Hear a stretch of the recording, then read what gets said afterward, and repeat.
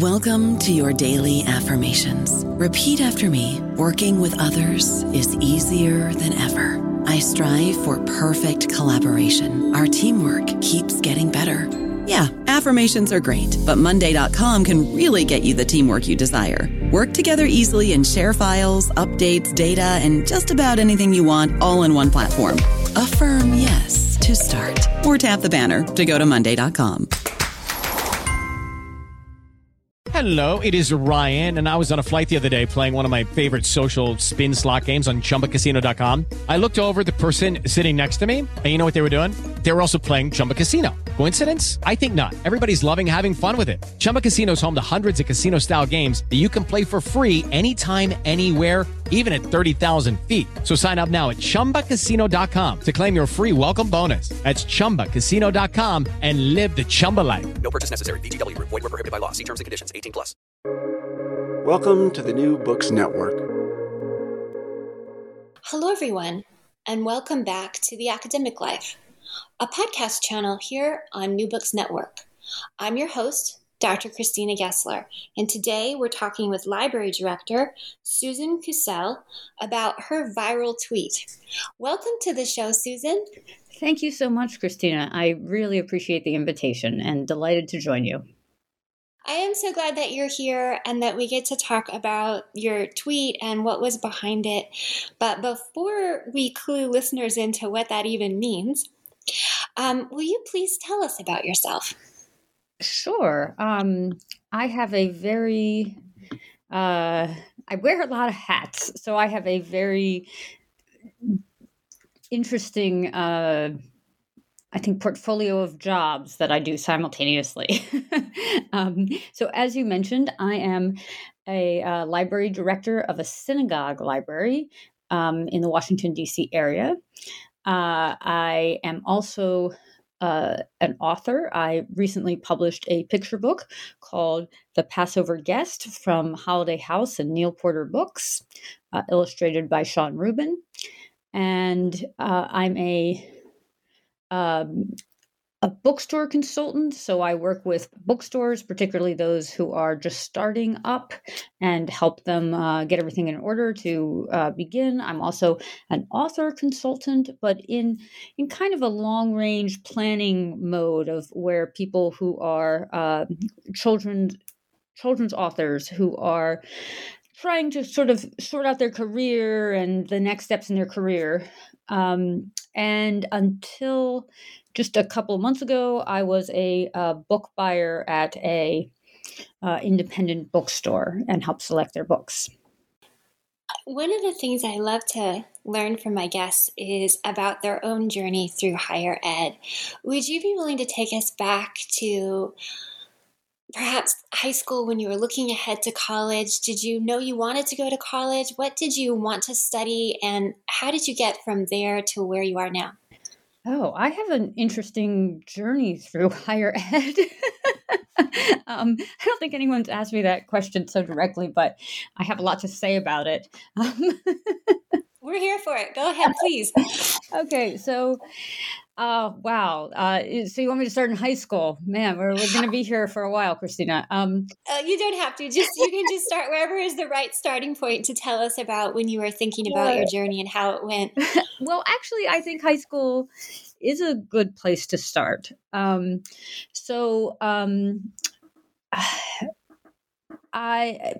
Let's start with this fact, which I think is not talked about very often, and I'd like to talk about more in discussing higher ed, and it's particularly relevant to my experience. I have attention deficit disorder, and that makes it extremely difficult to get into college because pretty much all those standard things that colleges look at are things that people with ADHD do not score well on.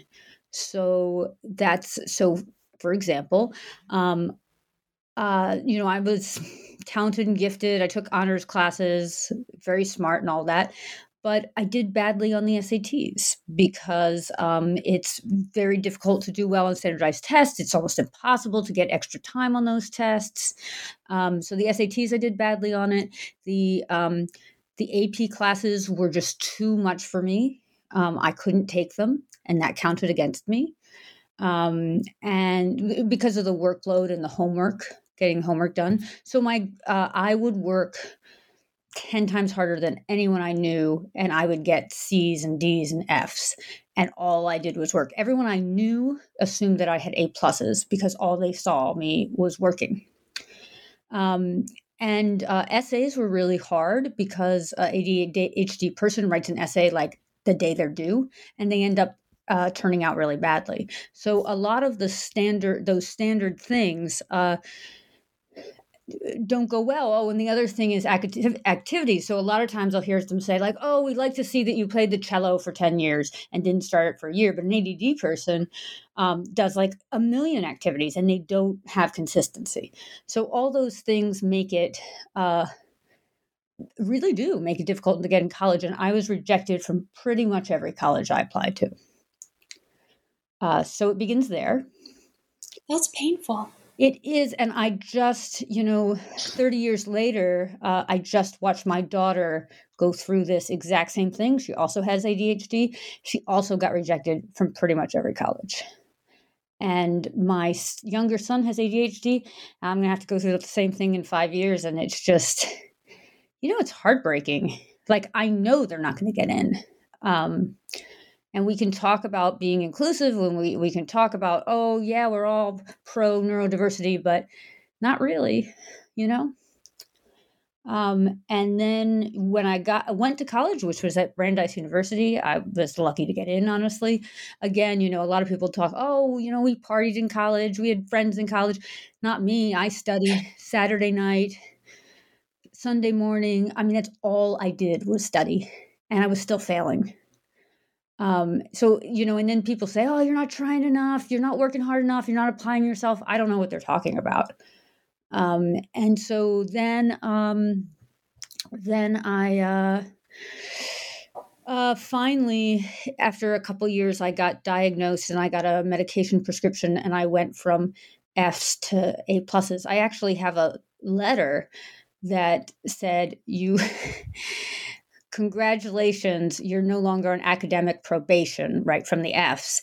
And and the next letter that arrived was, congratulations, you made the dean's list, because I had A pluses in every subject, because I had gone from Fs to A pluses with that Ritalin prescription. But the Ritalin's not a cure-all, and you still have to really work so hard. And one of the hardest decisions I ever made was going to graduate school because to get my master's degree in library science, because I was petrified of higher education. To me, it was the hardest thing in the entire world. There was nothing harder. But in libraries, the library field, the master's degree, the MLS, is the entry-level degree. You must have it. It's like an RN or a medical degree. Like, you can't start the profession really. Although there are other things in the profession, you really need to start it with a master's degree. And there was nothing I wanted to do less than get that master's degree. And then I get there to the school and they say, well, you're allowed no accommodations because you're in graduate school, so you must have grown out of that disability. So higher education has been challenging for me and painful, but I will say, just absolutely killing myself in graduate school. I got a 4.0, and it's one of the biggest accomplishments of my career. I'm just sitting here thinking of that letter. When you got off academic probation, and then the letter that came right on its heels that you were, on honor roll, like, does that start to heal all the rejection letters to all the colleges, or do you just carry two truths equally? You do. I mean, so I got that on the dean's list, but I didn't get it again. It was hard to stay up at that level. I think it's just this thing that we never talk about in higher education. How hard it is for people with ADHD. It's just absolutely not discussed. My daughter is taking a gap year. So she did get into one college. She's taking a gap year. And the two of us are terrified of what that's going to look like in going to college. So many ADHD people I know, I mean, and I'm talking dozens of them, have flunked out of college. I mean, person after person after person after person. It's not created for us. I had a class in college. I was a theater and an English major, and the class met on Tuesdays and Thursdays, and it was a Shakespeare class. Well, I took theater and English. Shakespeare was inevitable. And so, like, on Tuesday, you had to read, Hamlet. And on Thursday, you had to read Romeo and Juliet. And on, Tuesday, you had to read Tale of Two. You had to read, Merry Wives of Windsor or whatever. And to keep up with that kind of pace, and you had to write papers in between, like, that's just not a pace you can handle. And it's not about immaturity. It's not about not trying enough. It's not about not applying yourself. It's too much, It's about the cost of resilience. Yeah. We talk about resilience. We talk about grit. We talk about tenacity. We talk about not giving up. We don't talk about where that comes from. When they say dig down or dig deep, how much left does a human being have to excavate from themselves when you've been relying on your resilience for a long time? Resilience isn't free. It comes from somewhere within you until you're used up. Yeah. And I mean, did we need to read 25 Shakespeare plays to get the point? I mean, probably not. Anyway, so, I was looking at, so the other college I got into, like I said, I got into 2 out of like the 8 or 10 that I applied to. And again, I know I'm smart. I know this wasn't and the other one I got into was Sarah Lawrence. And I was so excited by Sarah Lawrence because there's no grades at Sarah Lawrence. But instead of grades, they have papers due like constantly. And I couldn't handle that. So at the one hand, I was like, hey, they make this great accommodation. But on the other hand, no. Like, I can't write a paper every week.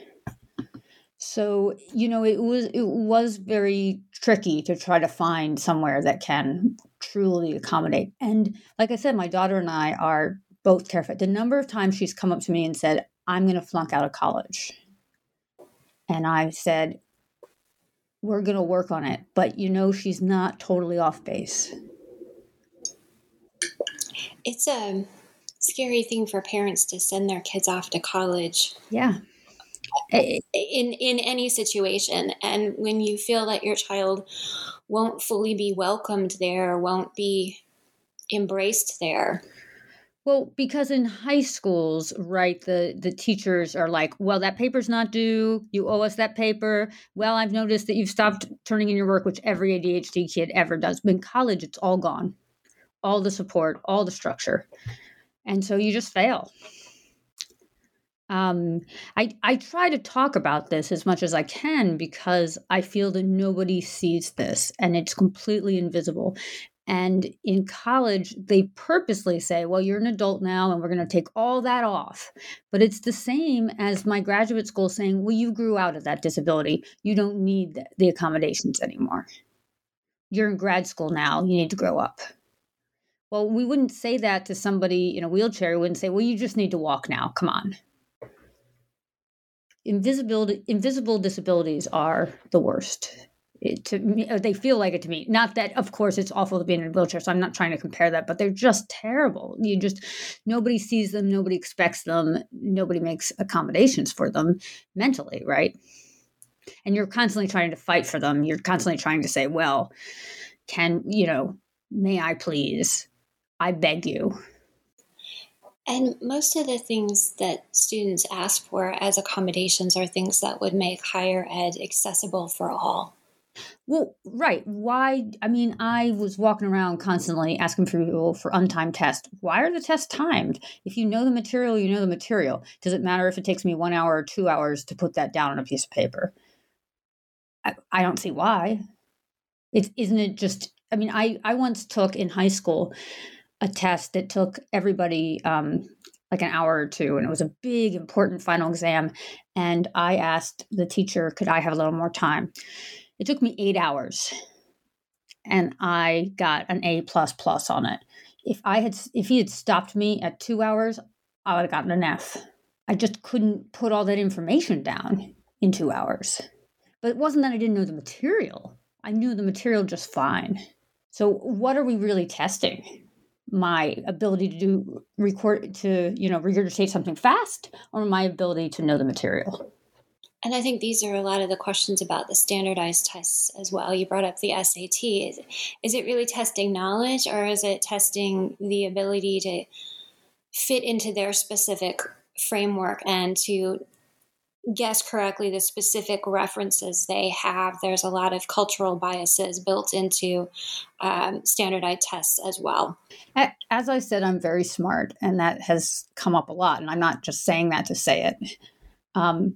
But I don't know, I got like 1,000 on the SATs because I didn't have extra time, because my mind didn't think that way, because. And so I didn't get into any schools, except for, one or two. And after you finished your journey through higher ed, is that when you went directly into being a librarian? Yeah, so I had a first career. Actually, I worked at a community college and some other places. My first career was in theater for about 10 years. And then I started working at a bookstore, a very famous bookstore called Politics and Prose, and in Washington, D.C. And then I just came to this realization that I had to go to graduate school. And I tried every way around it. Could I be an assistant librarian? Could I do this? Could I do that? And then just that realization that I had to go to graduate school, it was like the most upsetting thing I had. And then, what I did do is you try to work it out. So I had strategies where I said, okay, I was working full time. I had a 2-year-old, and I said, okay, well, what I'm going to do is take 2 classes a marking period. Okay, sorry, not a marking period, a semester, 2 classes. So I'm going to take 2 classes a semester. What I'm going to do is I'm going to take 1 class of something I'm really interested in, like children's literature, and then I'm going to take a cataloging class, which is a requirement. And then what I'm going to do is I'm going to take classes over the summer, because that'll help me get through faster and there are fewer people. Another thing I did was I only took classes from adjunct professors who were library science is a very practical degree, and I wanted teachers who were in a library during the day and then teaching at night. So I wanted the very practical information. So I kept trying to find what was the way I could get through school. How could I do it? And so I did all those things. And then when I graduated, I worked at a public library as a public children's librarian, and then worked at the synagogue library. And simultaneously, I always had 2 jobs, and I was working in bookstores as well. So higher ed had a lot of structural barriers for you. Yes. Where did your love of books and your relationship of books come from? So my love of books came from my mother.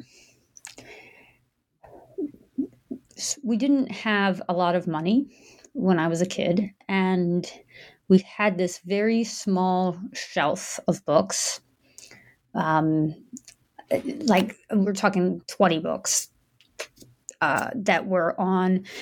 We had them in my brother's closet. We didn't have a bookcase, and they weren't new. They had been bought at used library book sales, for 50 cents. And those were our books. And then we also went to the library, and my mother read to me and my brother every night.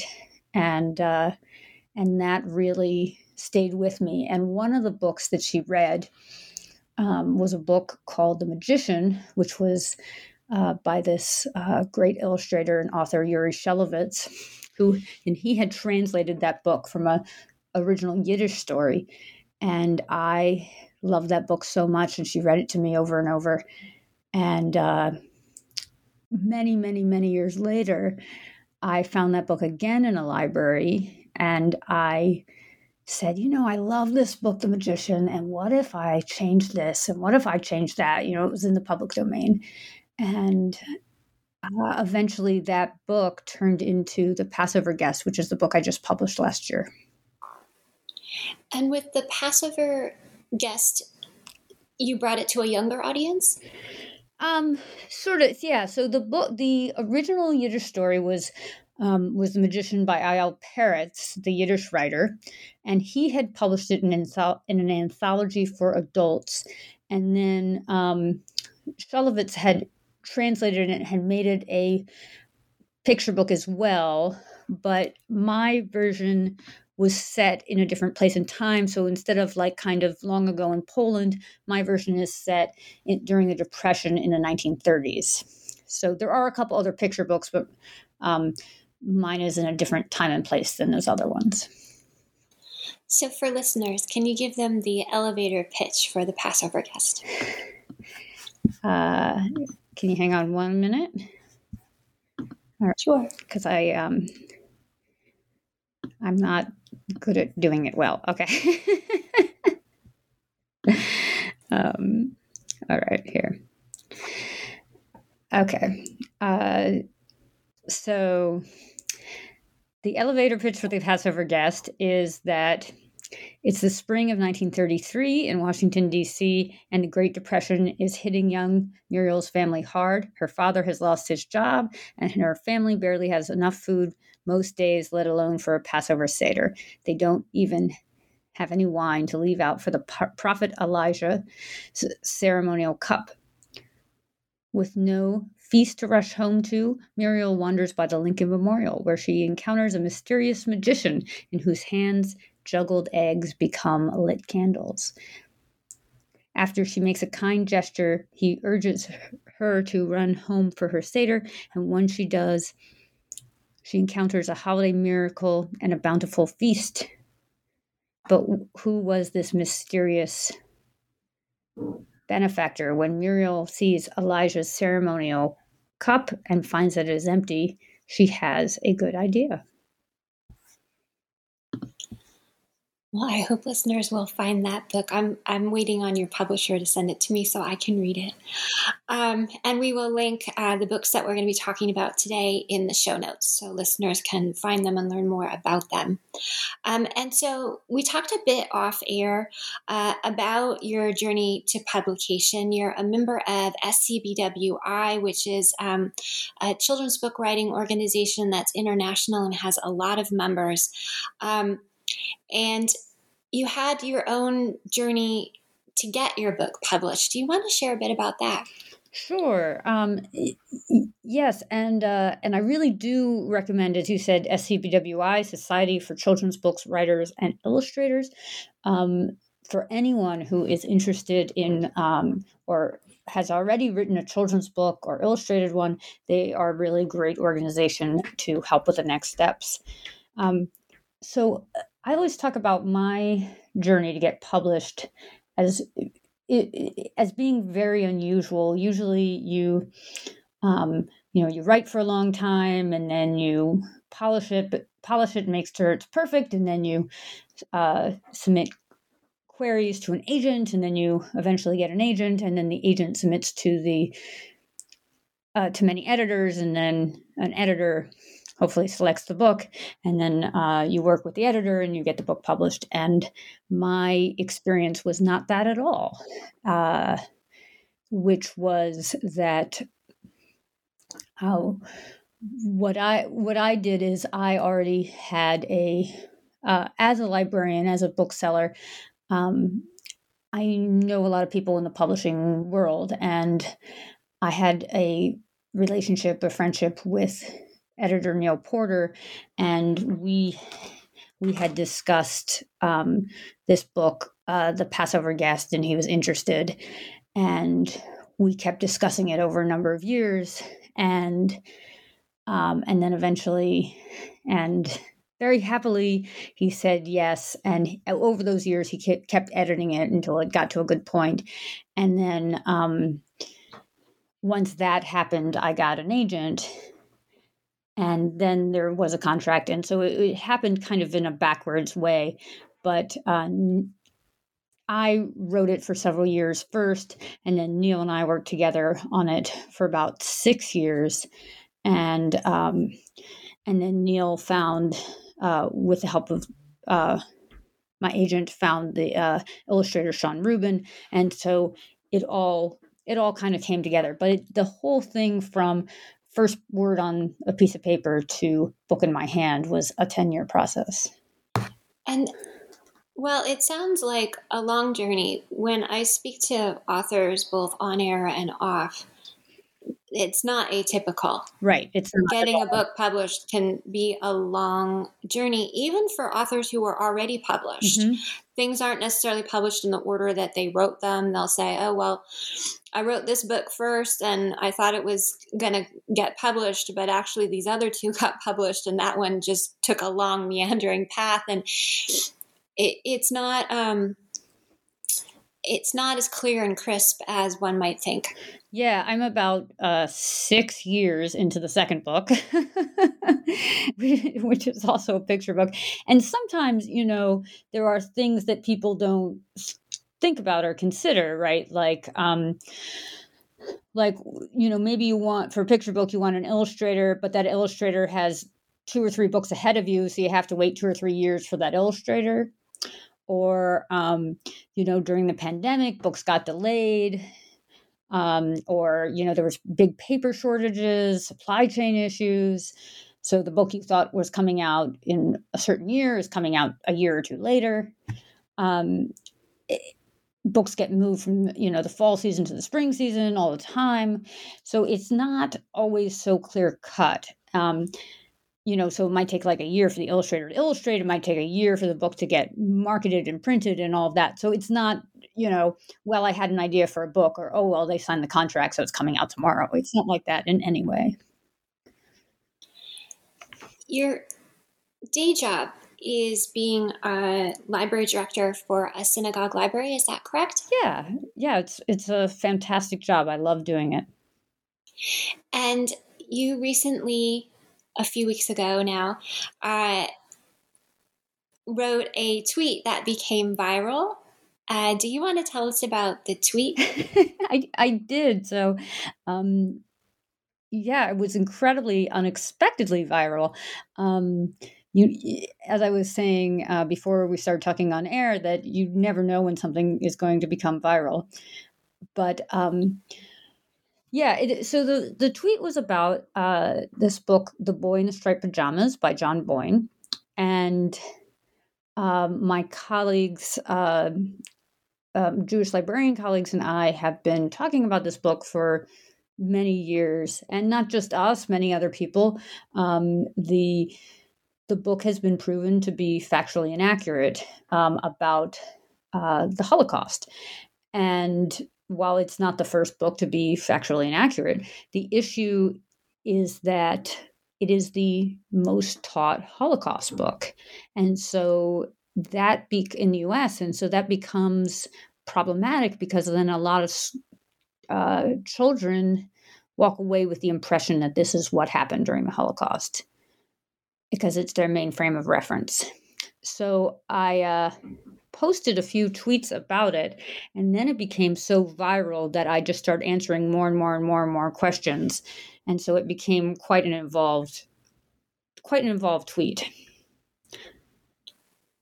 And then it got it got reposted on Instagram. So between Instagram and Twitter, it got not so far away from 200,000 likes, and in addition to 12,000 retweets. So all that was very surprising. When I checked it this morning, it was at about 11,500 retweets, over 400 quote tweets, and over 61,000 likes. And that was on Twitter. On Twitter, yeah. And it went even higher on Instagram, thanks to this great organization called The Conscious Kid that reposted it there. And the tweet says in all caps, "Please don't teach or recommend The Boy in the Striped Pajamas. It is the #1 taught Holocaust book. It sympathizes with the Nazis. It is factually inaccurate." You shared with me off air that you have tweeted about that before, and like 3 people read it. Right, that generally is the case. We in this case, of a friend of mine was talking about, she mentioned in another group that we run, she said, oh, we should all tweet one more time about The Boy in the Striped Pajamas because there's a sequel coming out. So we want to remind people again that, as the sequel comes out, we want to remind them that that this is problematic. And so I actually wrote this post on Facebook and it got 11 likes, and then I wrote it on Twitter and it just started going crazy. So it's so weird sometimes. I don't know about you, but I'm very busy and I don't have a lot of time to cook. That's why I subscribe to Factor. Eating better is easy with Factor's delicious, ready-to-eat meals. Every fresh, never frozen meal is chef-crafted, dietitian approved, and ready to go in just 2 minutes. You'll have over 35 different options to choose from every week, including Calorie Smart, Protein Plus, and Keto. These are 2-minute meals. Factor meals are ready to eat and heat, so there's no prepping, cooking, or cleanup needed. They're flexible for your schedule. Get as much or as little as you need by choosing your meals every week. Factor is the perfect solution if you're looking for fast, premium options with no cooking required. Sign up and save. We've done the math, and this is important. Factor is less expensive than takeout, and every meal is dietitian approved to be nutritious and delicious. Head to factormeals.com/NBN50 and use code NBN50 to get 50% off. That's code NBN50 at factormeals.com/NBN50 to get 50% off. And while you were urging people not to teach this, you were also providing factual information. In one of the subtweets for it, you said, we talk about the same few concentration camps and ghettos, but there were actually 44,000. It wasn't just Germany and Poland, but Jews were sent to their death from more than 20 countries controlled by the Nazis. Concentration camps started in 1933. In the tweet, you also not only provide the names of books that you do recommend, but you also provided links and pictures of book covers. Will you tell us what books you do recommend?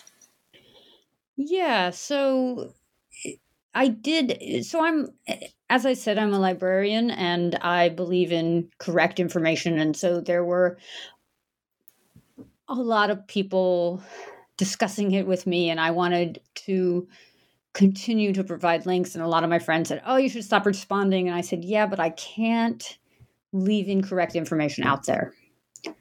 So I kept responding and kept responding and kept responding. So even if I'd said something 50 times, I said it the 51st time in case there was someone who wanted the answer, somebody who wanted the answer, because I felt so important to keep providing information. I really thought this book, the book that I really strongly recommended, was We Must Not Forget: Holocaust Stories of Survival and Resistance by Deborah Hopkinson. And Deborah has impressed me again and again with her books on many topics. For example, she has this amazing book on the Titanic. I'm a Titanic expert, and I've read dozens of books on the Titanic, and Deborah's is, to me, the best. But so she wrote this book on the Holocaust, We Must Not Forget, and it's just, to me, astonishing because it's so many different stories of different people, which is great. I believe in telling actual stories of actual survivors and what happened and showing. It's absolutely age appropriate, and it has fantastic, well-researched back matter and timelines and everything you could need. But what's so amazing about what Deborah does is that in every single story, no matter where it's set, how the story is told, she puts an element of Jewish resistance in into it. And lately we are seeing so many stories of righteous Gentiles. And righteous Gentiles are very important. These are people like Oskar Schindler who saved Jews. But those stories are told from the stories of the saviors. They're not told, to me, like this book we had a few years ago where it was like, it was Jews hiding in the attic, and there was a woman downstairs who was Christian, and she was the one that we saw the story from. I wanted to hear about the Jews in the attic. And that's what, Deborah's showing us, is that, Jews fought back, and yet we either only have, we have all these righteous Gentile books, or the only books that we're showing kids are books that are about the camps and the ghettos, and those are so important, but we should show the full story, and we're not showing the full story. So Deborah shows the full story. And another book that I recommended about the resistance is called Beyond Courage, the Untold Story of Jewish Resistance during the Holocaust. And this is by Doreen Rappaport, who's another excellent author, and who also gives us this bigger picture that we don't usually teach. Some of the things that came up in the thread were, while teaching the Holocaust and talking about the camps and the ghettos is important, what's also important is the passivity of so many people in that time period. Yeah, and the fact that they weren't passive. Do you mean the Jews or everybody else? Oh, sorry. No, I was not referring to Jewish people. I was referring to people who felt like it wasn't theirs to get involved in, or it wasn't true, or it wasn't affecting anybody that they knew, or because it was happening in concentration camps, then they weren't involved. It wasn't their fault. They couldn't do anything about it. Yeah, I mean, that is this thing that we're fighting today. Is, well, because it's over there, because it's not happening to me. I was having a conversation the other night with a Jewish group of people, like 2 days ago, and we were talking about this, and everyone at the table was Jewish, and everyone looked around and said, whose attic would you hide in? And every person said, I know the name of whose attic I would hide in. I've already figured that out. Everyone knew. Because we know this is not long ago and far away. Everyone at that table had a valid, active passport. Everyone at the table was ready to leave the country if they had to, including me. We all know this is our life today. It's not our life in 1943 in Germany. You bring that up in your tweets. Yes. Not just this one, but in other ones. That we can't look at it as something that was long ago or something that was far away. Do you want to talk about some of your more recent things that you've shared about trying to present at a conference and feeling that putting the word Jewish in the title or clearly in the presentation reduces your chances of having it accepted? Yeah. So I think that people think that anti-Semitism is ghettos and camps or the KKK. Actually, the number of times that I've been told the KKK doesn't pertain to Jews is kind of shocking, because were they not paying attention in Charlottesville? We know the KKK is coming after us. And actually, I kind of... like, at least with the white supremacists, that's a very obvious kind of anti-Semitism, right? There's so much that you don't hear about. So, all right, so on January 6th, a lot of people are talking about it in this, with the whole thing with the Capitol, right? A lot of people talk about it in this very abstract way of, they talk about it. It was those people over there who this group of people that wasn't them, and they don't understand. Well, I live in Washington, D.C., and what happened on January 6th was terrifying. That was not like a group of people over there trying to get into a Capitol. That was people 5 minutes from my house that were saying anti-Semitic words, wearing anti-Semitic t-shirts, 5 minutes from my children. Like, Jewish institutions in the DC area closed that day. I don't hear people talking about that. It was terrifying. It wasn't abstract. Whenever that day gets mentioned, like, there's horror that comes to me. It's like PTSD. There was a curfew that day. I guess, if you don't live here, you don't see that. And I felt directly attacked. Anyway, yeah, so to me, there's these two kinds of anti-Semitism, right? There's the obvious anti-Semitism, that Charlottesville, Jews will not replace us, and the subtle anti-Semitism coming from the other side of, we need to stand up for every diversity in every group and everyone's important. Oh, but not the Jews. There's a book by British comedian David Baddiel called Jews Don't Count, where he talks about all the ways that people make clear that Jews are not important to them. They don't count. And that's what this is. So, you go to conferences and you see all these great presentations and all these great diverse groups, and it's wonderful to see these presentations. And, we've fought so hard to have them, and that's so terrific. But as somebody who is trying to make professional presentations at conferences, I have watched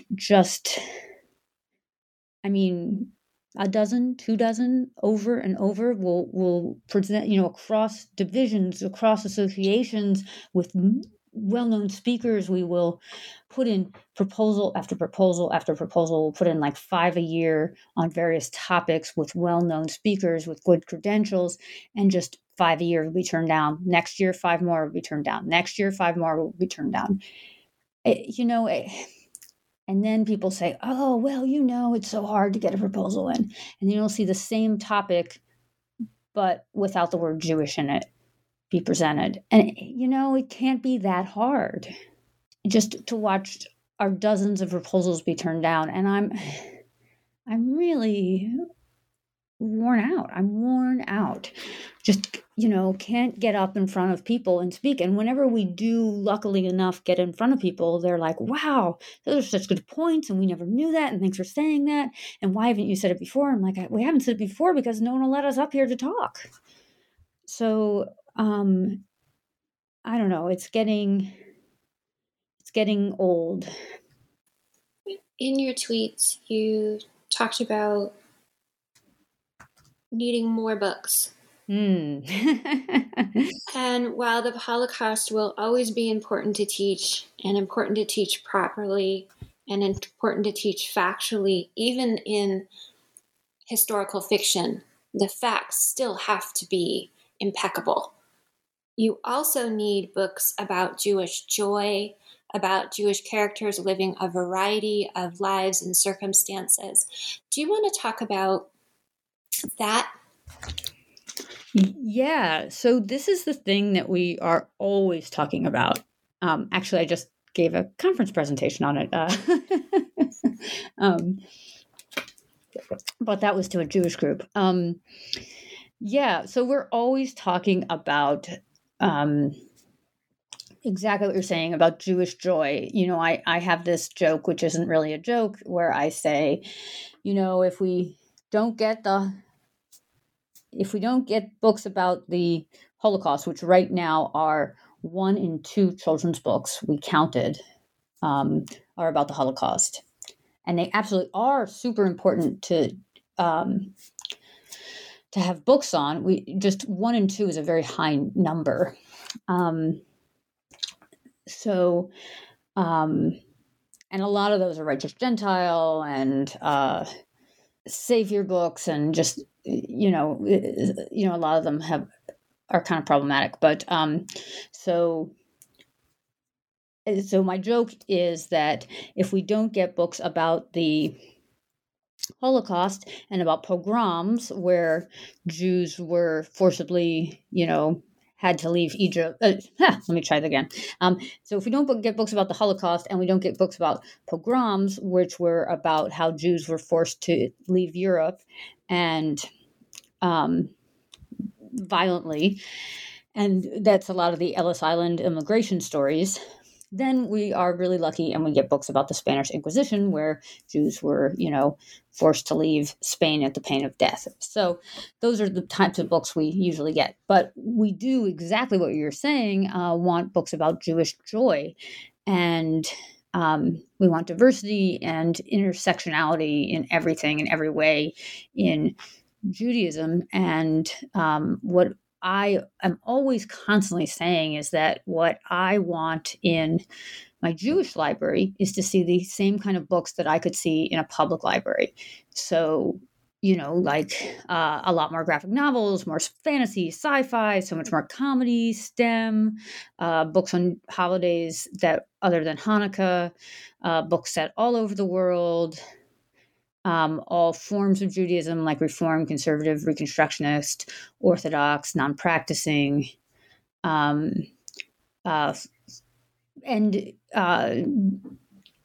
but what I want also is books that are not long ago and far away, because if they're all set like in Poland 100 years ago, then we see Jews as other, and we don't see them as our neighbors.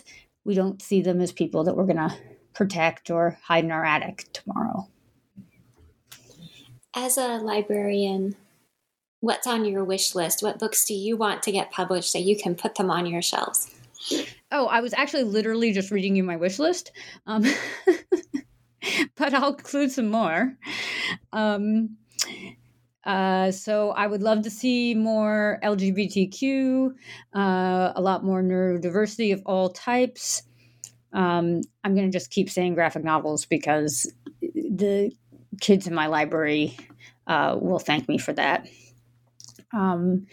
Break out from some of the Jewish tropes. So we see fantasy, but we see a lot of golems, and there are so many other Jewish figures. I haven't seen I would like to see more children's cookbooks and crafts and those kind of books. More Sephardic and Mizrahi Jews, and not only Ashkenazic. A lot of interfaith representation and non-Jewish parents raising Jewish children, Jewish music, theater, and arts, poetry,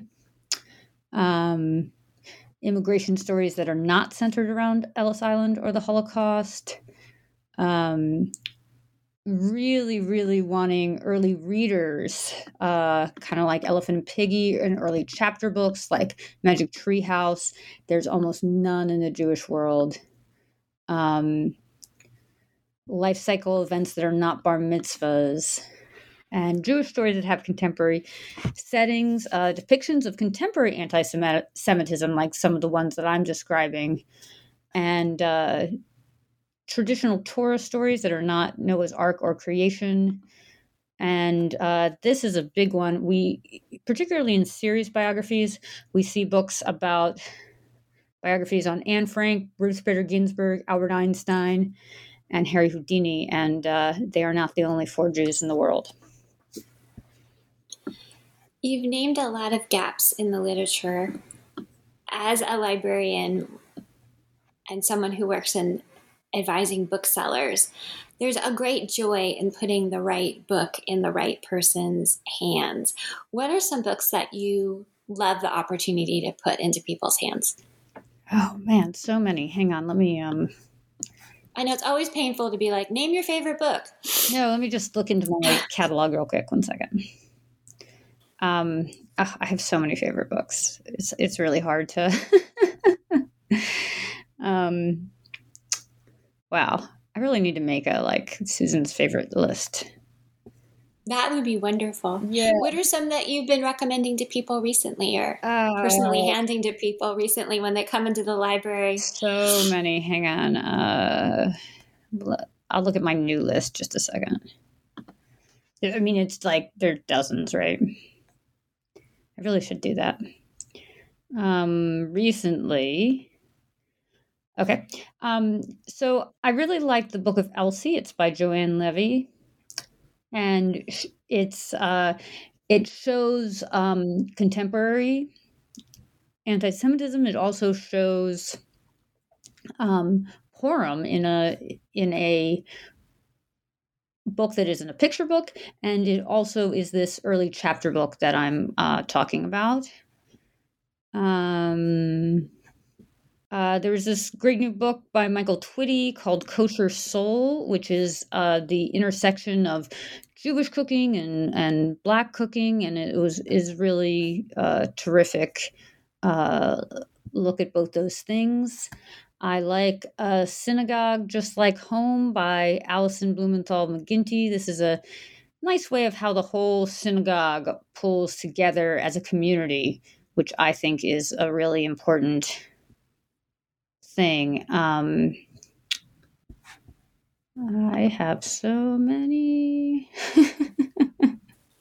It's always a painful question for book lovers. Yeah, Ellen Outside the Lines by A.J. Sass has a lot of great intersectionality. There's a really wonderful new board book series by Vicki Weber, A New Week, Time for Bed, Shabbat Shalom, and Start the Day. I could name you another 100.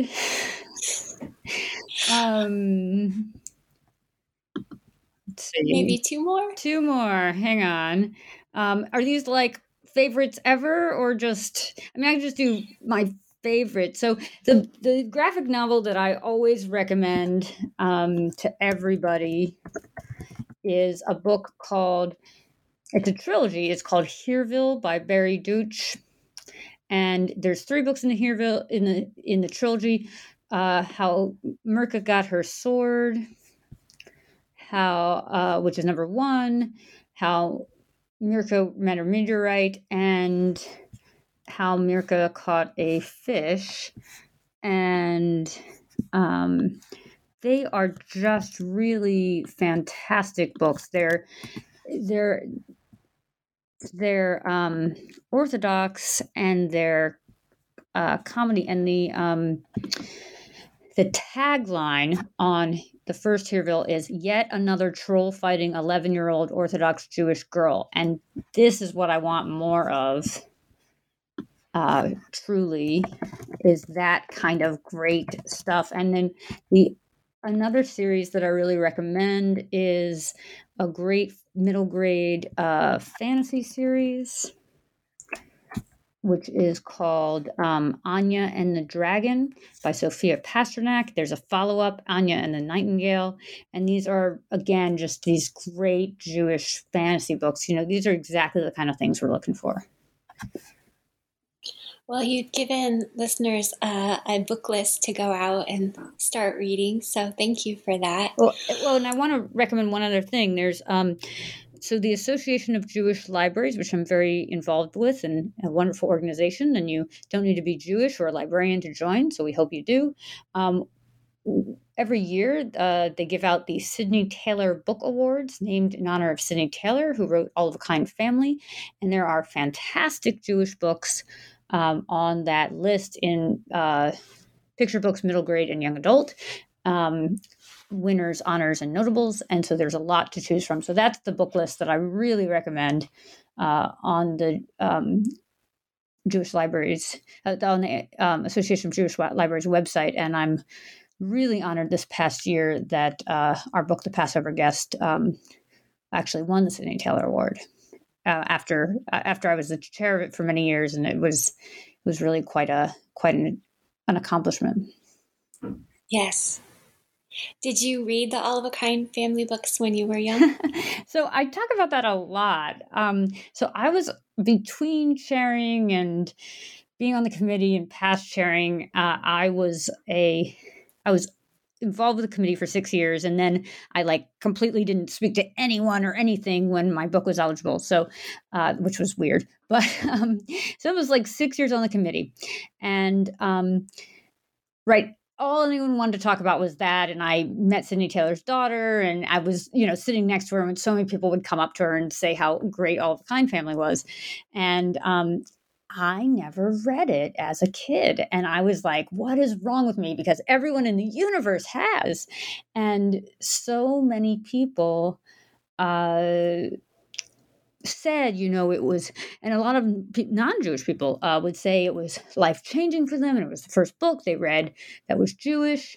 And I mean, I would hear all these things, and I felt terrible that I had never read it.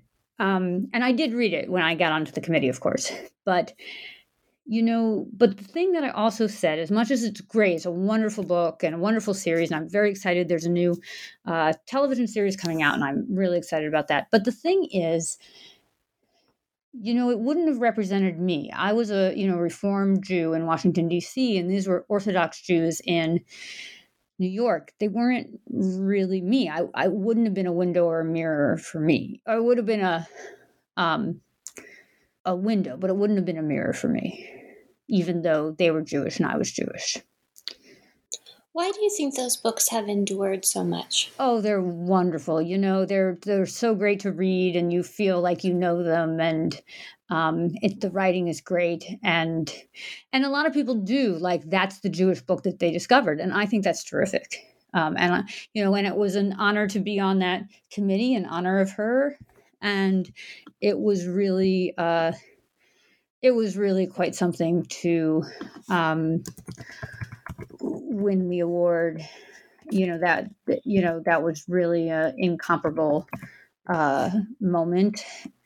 And there is, for anyone who is really who really loved All of a Kind Family, in addition to the books and this new series coming out, there's a really great nonfiction book called From Sarah to Sydney, The Woman Behind All of a Kind Family, by June Cummings, published by Yale University Press last year, that I can't recommend enough.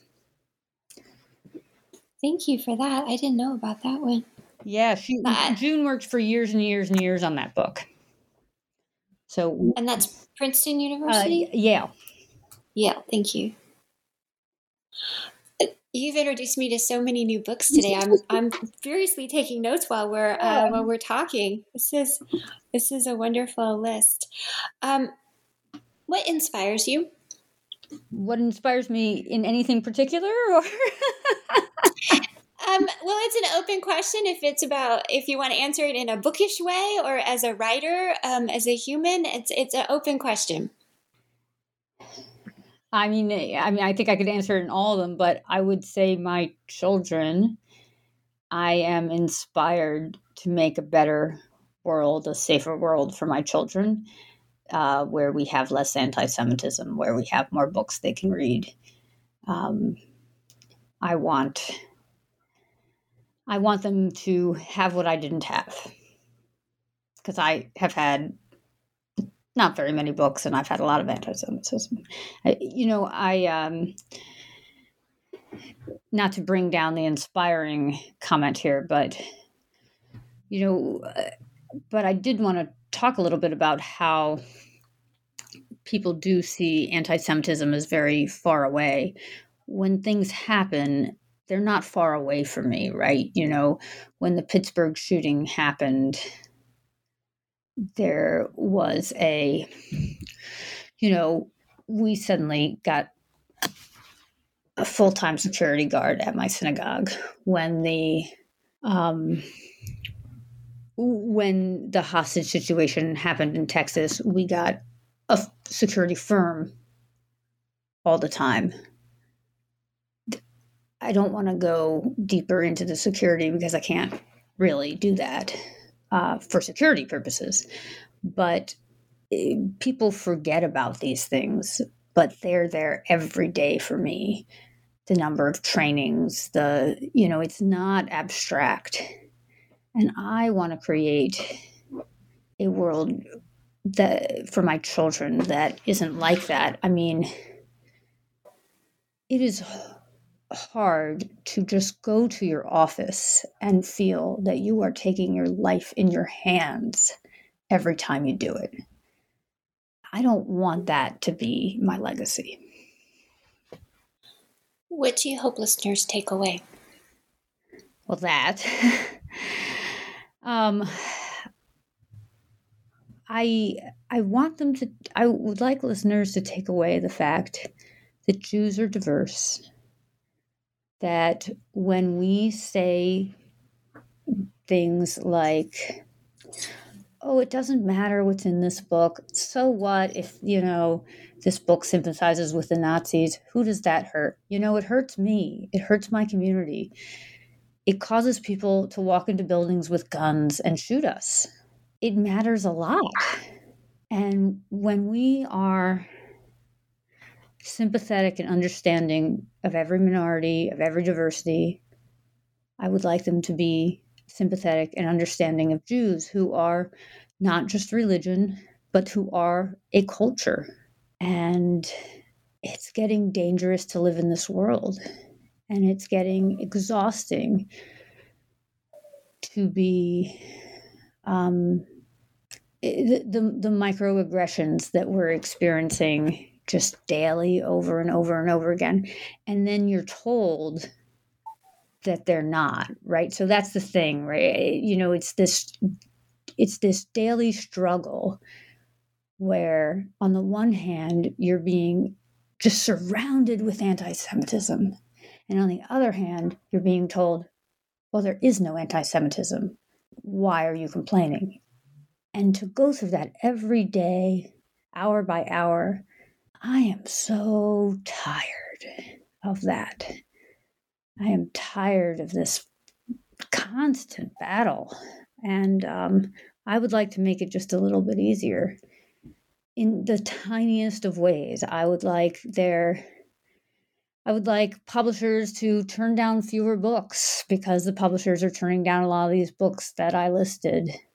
I would like to be able to speak up at conferences. I would like to be on panels because it's assumed that we're diverse and Jewish. And I would like this all to be easier and a lot more. And I would like to have books to show my children and other children. Anyway, I would like this not to be so hard. Thank you so much for coming on the show today, Susan Kusel, and telling us about your tweet and everything that was behind it. I hope you'll come back and talk with us again. Oh, anytime. Maybe I won't be so depressing next time. I want you to show up as you and tell us what you have to say, please.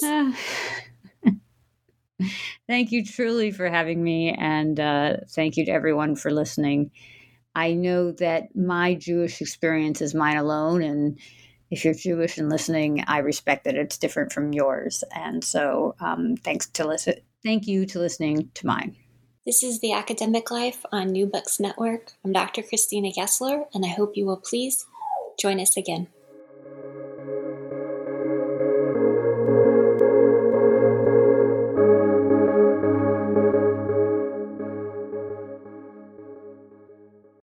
With Lucky Land Slots, you can get lucky just about anywhere. Dearly beloved, we are gathered here today to... Has anyone seen the bride and groom?